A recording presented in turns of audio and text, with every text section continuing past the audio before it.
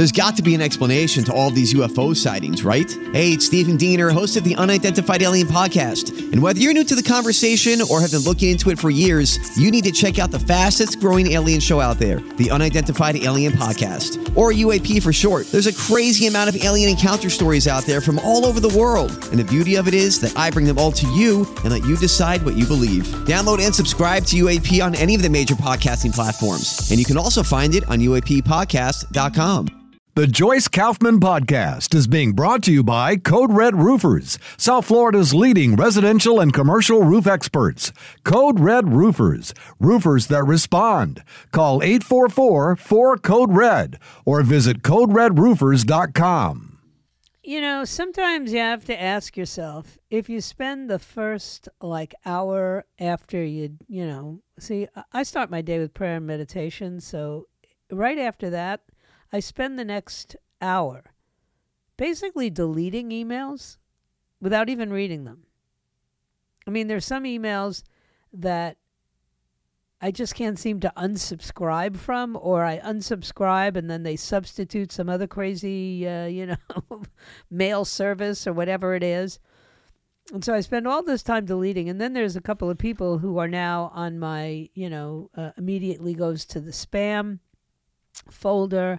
And sometimes one of them will slip through and I'll go, gee, how did that get here? And I delete. I don't even read them. And I've discovered that, one of them came through yesterday and she put a really catchy headline or whatever you call that in the subject line. I was almost tempted. I was almost tempted to click on it. And then I remembered, in the end, in the final analysis, if I click on that, then I'm going to, again, have to listen to somebody, tell me that I don't know what I'm talking about. And only they know what they're talking about. And I don't care. I don't have time for that. I really don't. All my positions are well thought out. And I'm just a very, very loyal person, and that's all I'm going to say. The Democrats are in full panic mode, though, because Speaker McCarthy just handed Tucker Carlson 41,000 hours of January 6th protest footage. And as they go through it, prior to this, any of the footage that we got to see that was made available to us, the American people, by the way, that's our house that this footage was taken in. All of it had been highly curated, and it was framed by the January 6th House Select Committee, which was comprised of 7 Democrats and 2 quasi-Democrats who still had an R after their name, but who both had that was the end of their career, and apparently they thought it was worth it. Okay, good. See ya. Never want to be ya. Now, the things that they monkeyed around with or omitted or transmogrified by all these deceptive edits, now we're going to get to see them. The producers from Tucker Carlson show went to the Capitol last week to look at the video content from multiple angles that was taken during the protests in 2021. And guess what? They're going to start airing it on Fox News in the coming weeks. This has been a lie from the beginning, and there was never any reason to keep the footage secret except that it would have exposed the lie. And anytime there's ever a question, and I agree with Tucker Carlson, he said this the other night, anytime there's a question about whether or not something is in the public interest, then you have to go with revealing it. And let us decide if it's in the public interest. It's not your house. It's not your government. It's ours. And we have a right to see everything. And we have an election, a very important election, coming up in just over a year and 3 quarters.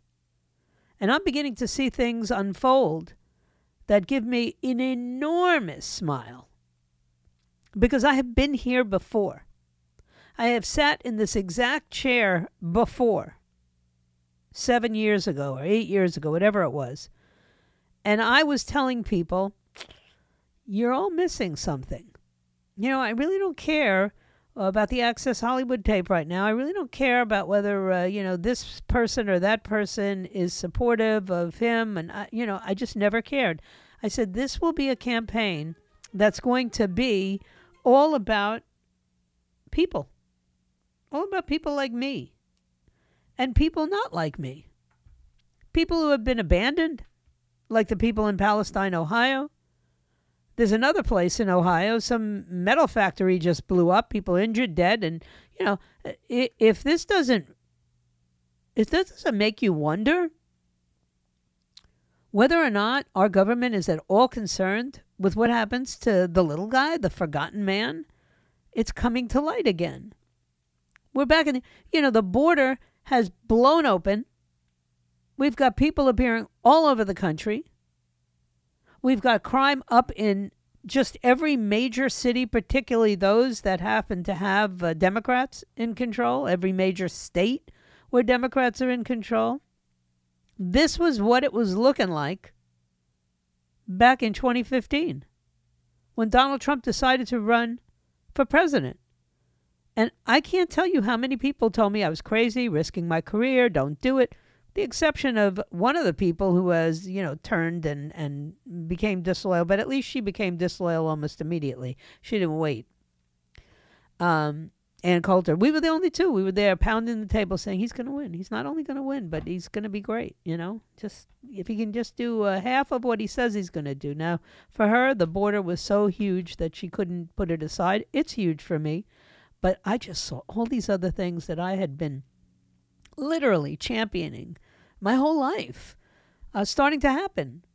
To have thoughtful conversations about where we're going to spend the American taxpayers' money. We don't do that anymore, right? Democrat Benny Thompson from Mississippi, the former chairman of the January 6th committee, a person nobody ever heard of or cared about until the January 6th committee, said it's hard to overstate the potential security risks if this material were to be used irresponsibly. If Speaker McCarthy has indeed granted Tucker Carlson, a Fox host who routinely spreads misinformation about Putin's poisonous propaganda and gave his producers access to sensitive footage, he owes an explanation of why he has done so. Let me tell you why he did it, Benny Thompson. Because you're a liar. Adam Schiff was a liar. Liz Cheney was a liar. Adam Kinzinger was a liar. You were all lying over and over again. You knew more than you told us. Of course you're upset now. Because if we find out just how badly you lied to us, then guess what? We're going to throw you all out of office. And I know that makes, right away you start with, whoa, this is going to fuel conspiracy theories ahead of the 2024 election. We don't need any fuel. We don't call them conspiracy theories anymore. We call them our reality. It's amazing to me. If you want, now the accusation is, this is going to be MAGA propaganda coming out of this. What propaganda? It either happened the way you said it did, or it didn't. The footage will either confirm what you told us happened, or it will counteract or contradict what you told us happened. What are you scared of? Why are you calling it an ethical collapse? It's not an ethical collapse when the Speaker of the House says, I think the American people have a right to this. They should be able to see this. And how's he going to get it out? He doesn't have time to pour through the hours and hours of tapes. So he gave them to somebody who does, and somebody who actually cares. Why isn't it available to all media and public? Because then you're in trouble.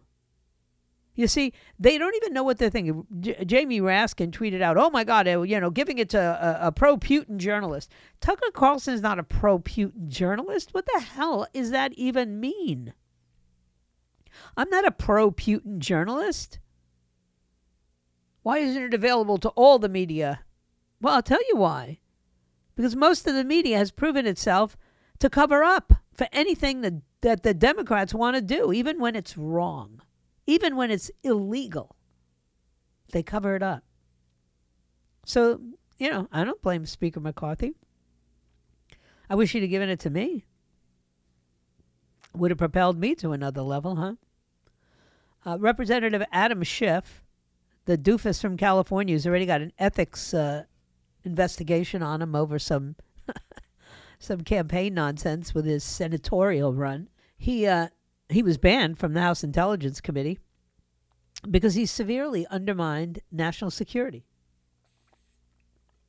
He left our nation less safe than when he got there. So I'm not worried about Kevin McCarthy's move. As a matter of fact, I'm delighted. I don't see Tucker Carlson spewing Kremlin talking points, which is what Schiff tweeted out. But I do see CNN and MSNBC spewing Democratic National Committee talking points over and over again. And guess what? Apparently Kevin McCarthy feels like fighting back. He's got my support, and I wasn't even supportive of him becoming the Speaker of the House. How about that? He had to earn my respect, but he got it now. Right-wing propagandists. I love when they call us that. Meanwhile, we always right. Maybe they mean right, correct wing propagandists. Axios reported that Tim Mulvey, a former spokesperson for the January 6th committee, suggested that Carlson's show may prove risky. It is risky for the Democrats. Access was limited to members and a small handful of investigators and senior staff, and the public use of any footage was coordinated in advance with Capitol Police. It's hard to overstate the potential security risks. You know what? You shouldn't have done what you did. You shouldn't have kept it all secret. You shouldn't have prosecuted a president over and over again, even though you never had a case. So guess what? This is what you get. In order to fight back against people who break all the rules and who have absolutely no morals, no moral compass whatsoever, you got to get into the mud. And that's what Kevin McCarthy just did. Good for him. And watching the Democrats in full panic mode tells me there's stuff in this footage that is not going to be good for them. And, of course, I couldn't be happier. Now, of course, on a lighter note, but still somehow too much fun to not bring up, Don Lemon is going to have to undergo formal training after his comment about Nikki Haley. He won't be on the show today, but he'll be back tomorrow after he has done some formal training. What does that even mean? He's going to be trained on how not to be a moron? I sat down with Don, said Chris Licht, and I had a frank and meaningful conversation. He has agreed to participate in formal training as well as continuing to listen and learn. We take this situation very seriously. It's important to me that CNN balances accountability with fostering a culture in which people can own, learn, and grow from their mistakes. To that end, Don will return to CNN this morning on Wednesday. Let me make a prediction here, okay? When Don Lemon has to sit down with some sort of formal, brainwashing, which is all these things ever turn out to be, these meaningful conversations, frank and meaningful conversations, when he has to participate in this formal training, he'll throw a tizzy fit, and he's not going to be back on Wednesday, and he'll never be back on CNN. That's my guess. Not that he needs it. They paid him a fortune, and they'll probably have to give him a payout to make him go away permanently. That's probably why they're formal training him in the first place, is because he has a good contract. So guess what? Maybe we never have to hear Don Lemon again. Not that I got to hear much of him since I don't watch CNN. Anyway, let me take a quick break. Don't forget to download the app, the 850 WFTL app, so that you can have news at your fingertips. You can join the contest. There's two ways to do that. You can either visit the website, 850WFTL.com, or you can get rewarded when you listen on your mobile app. We're giving away some gift cards to Bole Fresh Bold Kitchen. It's a tongue twister. And we're also got a pair of tickets to the Rib Roundup, which takes place on March 4th, and which is a great event. Country music and all kinds of good foods. You want to be there. So make sure you got the app, or you visit the website, 850WFTL.com. Let me take a quick break. I'll be right back. Hi, everybody. This is Adriana Trajani. I'm the host of You Are What You Read. I have the privilege of interviewing luminaries of our times about the books that shaped them from childhood until now. We get everybody from Sarah Jessica Parker to Kristen Hanna, Mitch Albom, Susie Essman, Craig Ferguson, Rainn Wilson, Amor Tolls, you name it, they come, they share. New episodes of You Are What You Read drop every Tuesday on Apple, Spotify, or any major streaming platform wherever you listen to your podcasts. Oh my, you can't even make up some of this stuff. I think my thought of the day has to do with the Project Veritas with James O'Keefe, who, yesterday afternoon I heard he had resigned from Project Veritas. I have been texting his cell phone for days, but at this point it's obvious that he's not answering anybody. But the company's board of directors issued a statement accusing him of buying himself luxury gifts with donor money and mistreating employees. While the board of the investigative journalism outfit aired its allegedly dirty laundry, Project Veritas hemorrhaged supporters online. O'Keefe, who intimated in a Monday address that Project Veritas's explosive Pfizer expose may have something to do with this internal conflict, has alternatively seen a significant spike in followers. Just at the beginning of February, they placed him on paid leave, with the organization figuring out how they can get him out of his role as chairman. I mean, Project Veritas is James O'Keefe. The fact that he had a board of directors was because it grew. It grew so large, and in order for him to maintain any kind of nonprofit status, because he had to juggle two different avenues for the organization, you always have to be cautious who you put on your boards. And then you always have to be cautious how you behave.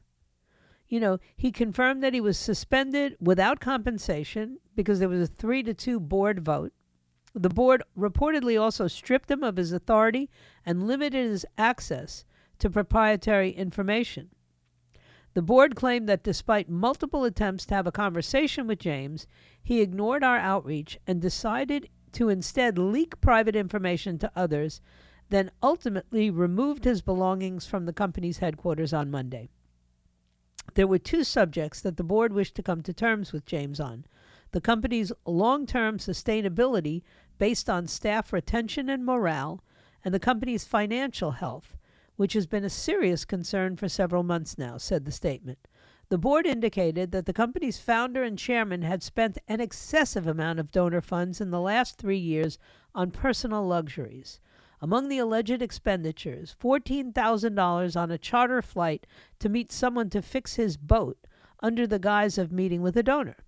$60,000 in losses by putting together dance events such as the Project Veritas experience. Over $150,000 in black cars in the last 18 months. Thousands of dollars spent on DJ and other equipment for personal use. The board suggested that O'Keefe was not explicitly suspended for the alleged financial malfeasance, but rather for unilaterally firing the CFO and indicating that a board member had approved the firing. In their statement, the board underscored that they want to keep donors' money coming, writing that more than anything, the board cares about the donors of this organization who decided to donate their hard-earned money to us because they believe in the mission. We could not allow for our donors to send us money and have it be misappropriated in such a way. The board finally claimed we did not fire him, nor did we want him to resign. After 13 years with the company, O'Keefe said his farewells to the Project Veritas staff on President's Day. He drew a parallel to the termination of Steve Jobs from Apple, a company the late tech magnate had similarly founded. O'Keefe recalled a statement from a former board member who said, "Project Veritas will never be stopped from the outside.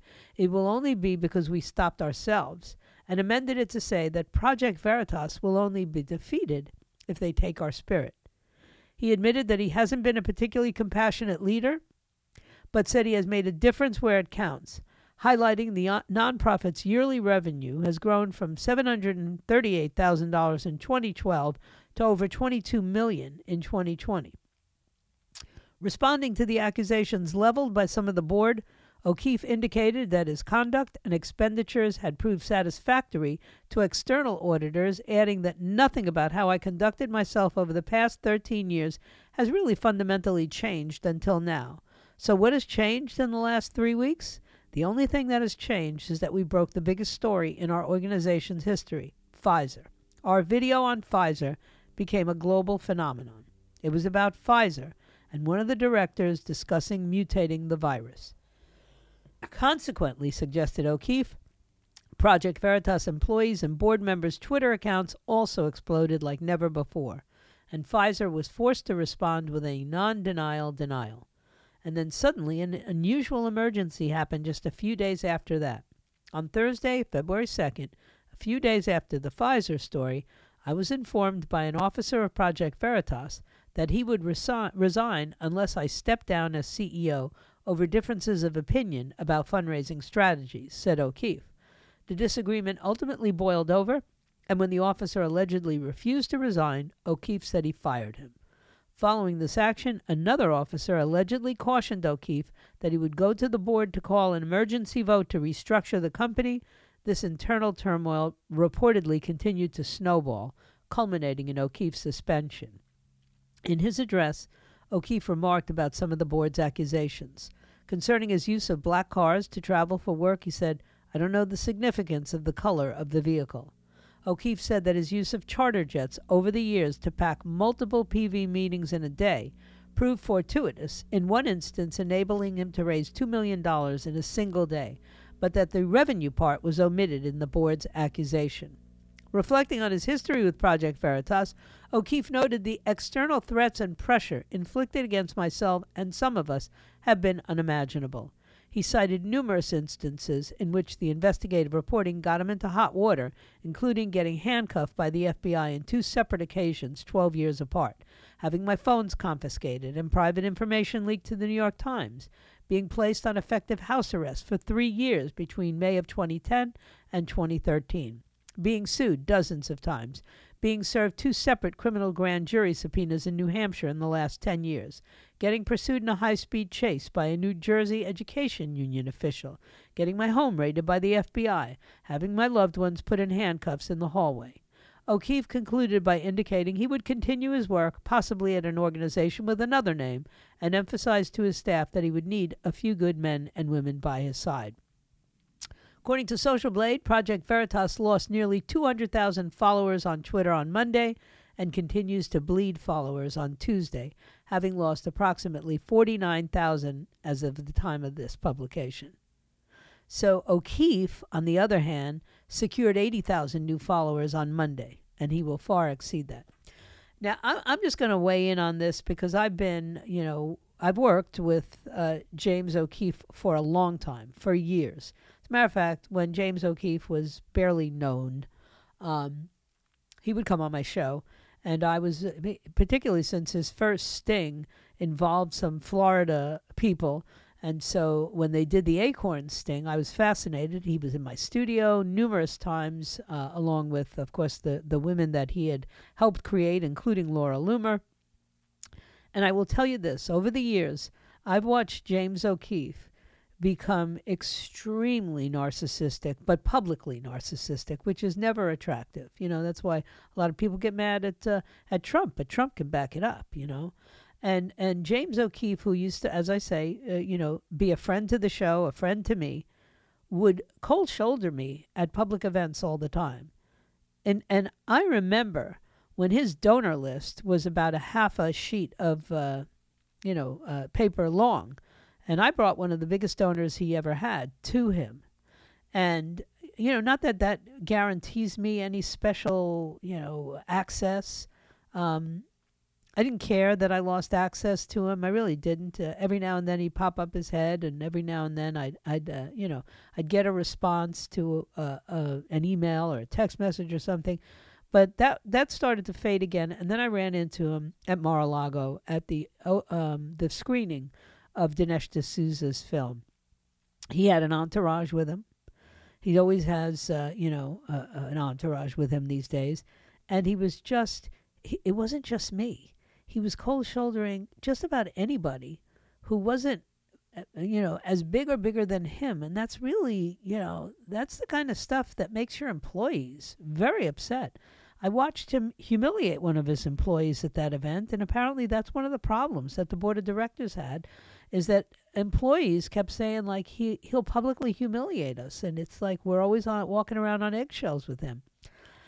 That doesn't do him any justice. I don't know what happened. I have a feeling, a person I have a lot of respect for once told me that when you see something grow at a kind of normal pace, that's healthy.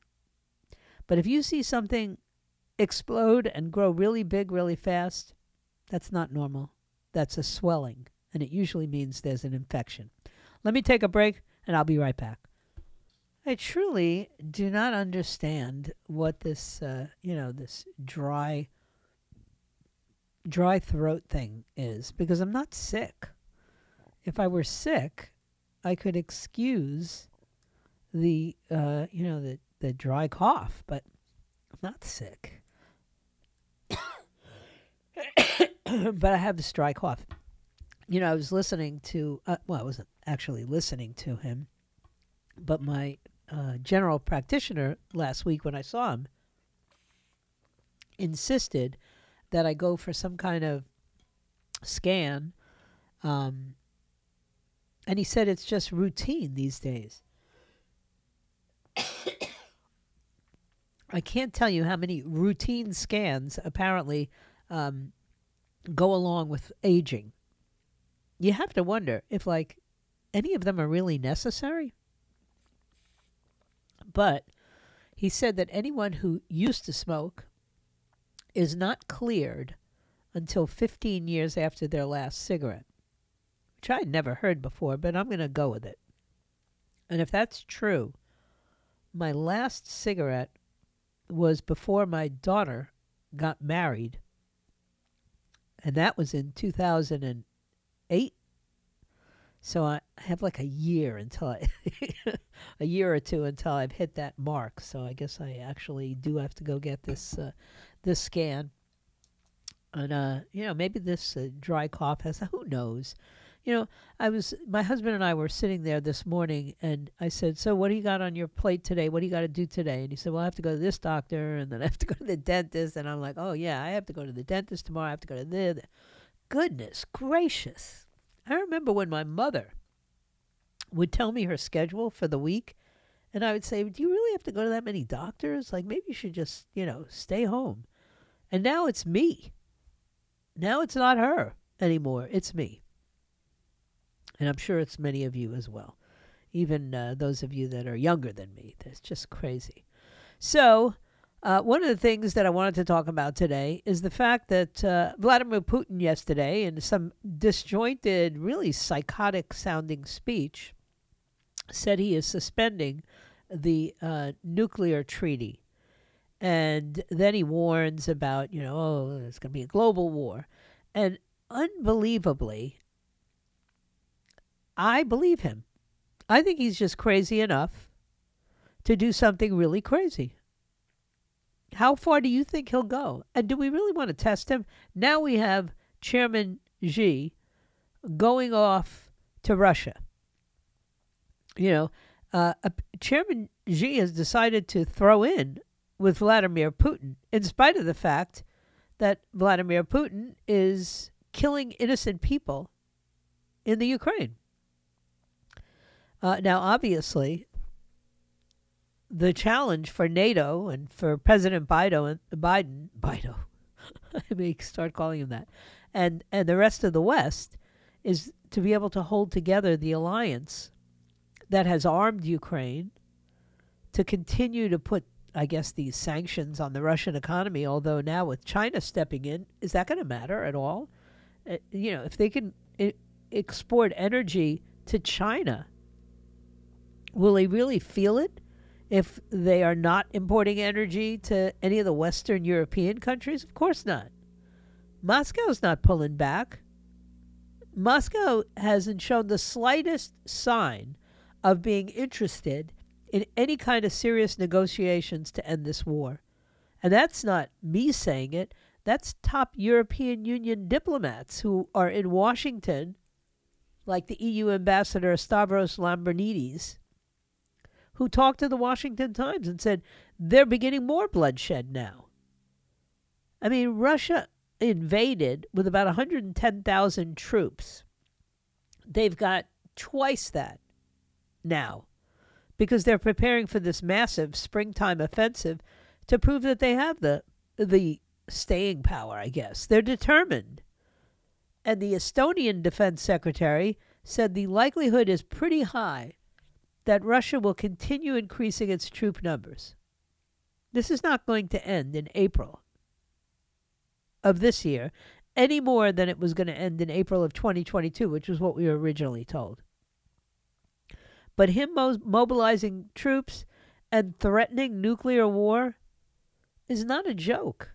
And that's why I say, for those of you out there who are so convinced that, you know, the alternative to Donald Trump is Ron DeSantis or Nikki Haley or whoever, you know, now they're talking about Tim Scott, you know, keep dreaming and keep piling on more people, because the more there are, the greater the chance that Donald Trump has a profound victory. And I'll tell you why.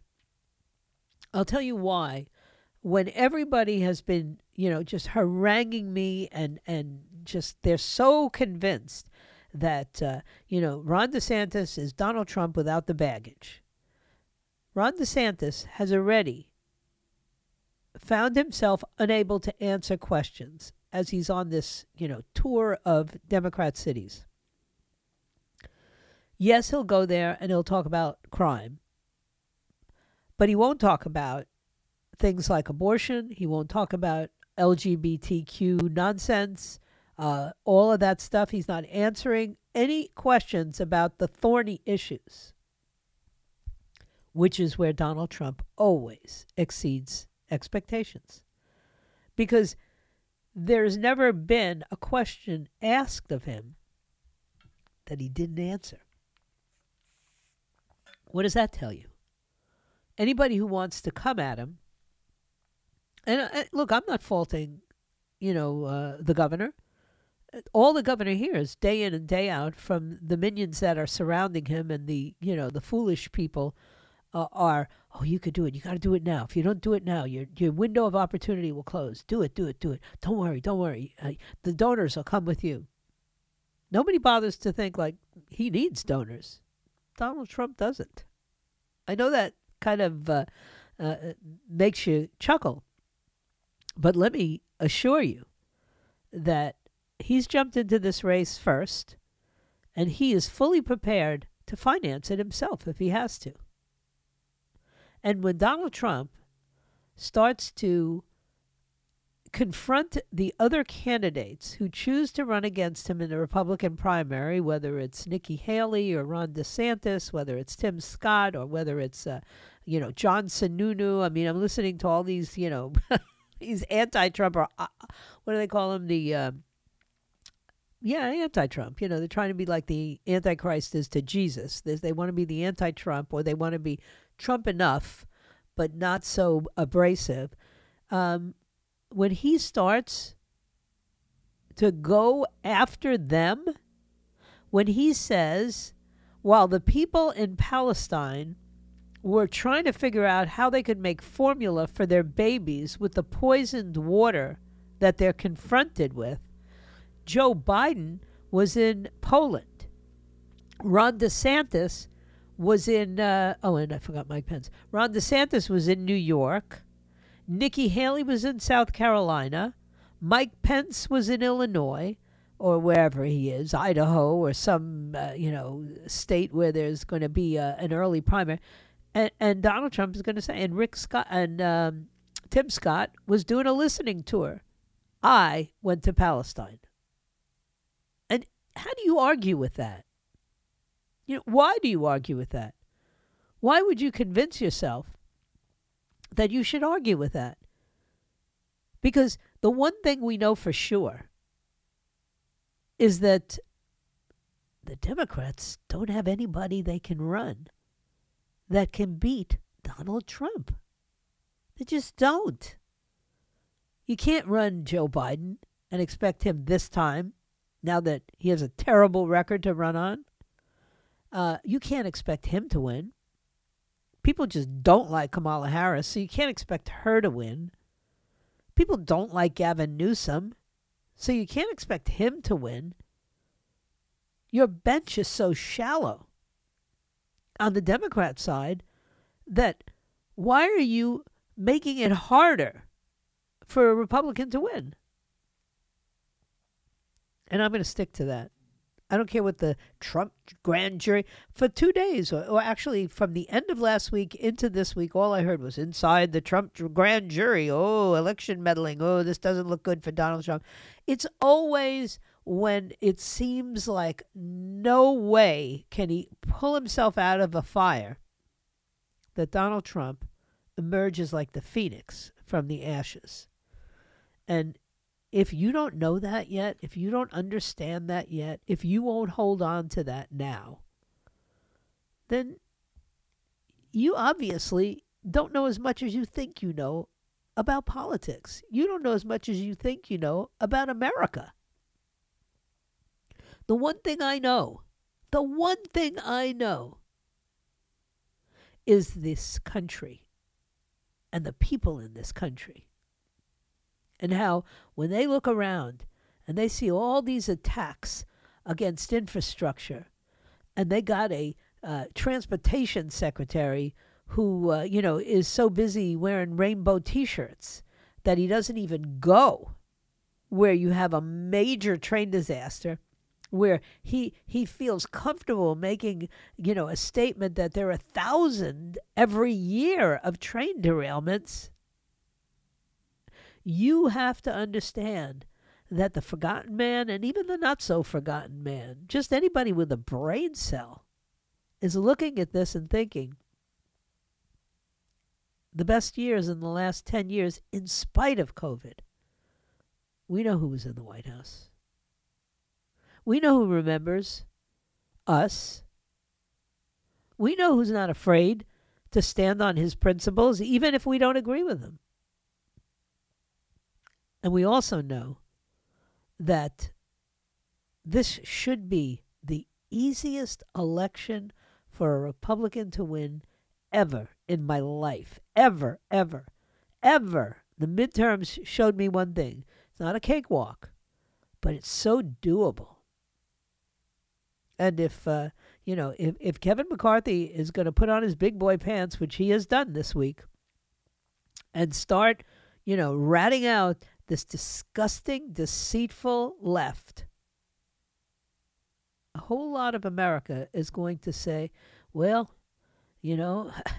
I can't afford eggs. Something's got to give. We got to do something different. Or maybe we have to do something we've done before. I'm in that camp. My feet are firmly planted in that camp. And it doesn't matter to me how many times you try to show me your side of that argument. I'm done arguing. I know what I know that I know that I know it. And I'm standing fast. And I will have the last laugh, which is really good for the country. It's not a matter of me winning. It's a matter of America winning. And I don't see us going down this time. I don't. I just don't. Anyway, don't forget, Dan Bongino's coming up at 1 o'clock. Ben Shapiro's coming up at 4 o'clock. And, of course, the WPTV local news will be along at 6 o'clock. Joe Pags, Lars Larson. And then, of course, the morning crew will be back at 6 a.m. But I still have one segment left today, so don't touch that dial. I'll be right back. Something just came across my computer screen and said, it's like sometimes I feel like they hear me, even in Washington. Secretary of Transportation Pete Buttigieg appears to have admitted wrongdoing in his response to the Ohio train derailment earlier this month, or at least the timing of his response. In an interview with Nexstar's Washington correspondent Rashad Hudson, Buttigieg said he could have been more prompt in his response. to the train derailment that has many residents in East Palestine, Ohio, fearing for their safety. What's your message to people who are concerned that the department was late to speak out on this issue? Well, to be clear, our department was on the ground within hours, helping. Oh, they can't even apologize, right? They just can't. I'm planning to go, and our folks were on the ground, and I don't want to blah, blah, blah, blah, blah. Look, this guy was a mayor before he ended up in the cabinet and ran for president. We dealt with disasters, natural and human. He was the mayor of a little town. But of course, he knows everything. They all know everything, which is why, trust me, I am convinced that the setup is perfect. Everything that I want is going to happen because of the left's inability to ever step up and do the right thing, and the right's inability to get it right more often. There was a story yesterday that I can't let pass me by, only because I find these kinds of stories haunting. And it ended up, I had a kind of a quasi-nightmare last night.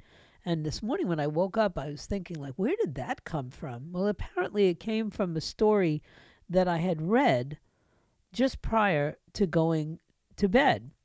One of the things that I do whenever I'm going to speak in front of a group, and I'm going to be speaking in front of a group in Port St. Lucie in a week, and I always like to read a lot of what's going on in Port St. Lucie or wherever I'm speaking for a period of 10 days prior to going up there, so that I get a temperature of what's happening in this community. I mean, I live close enough to these places that I can get immersed in the news and know what's going on. And so, what became a national story anyway, but it started out as a local Port St. Lucie story about this 85-year-old woman who was walking her dog, and a 10-foot gator got her at Spanish Lakes Fairways Community. I don't know where that is,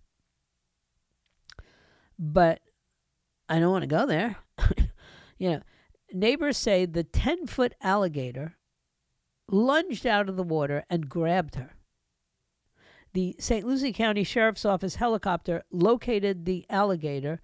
A short time later, trappers found it lurking at the bottom of the lake and pulled it out. He fought pretty good.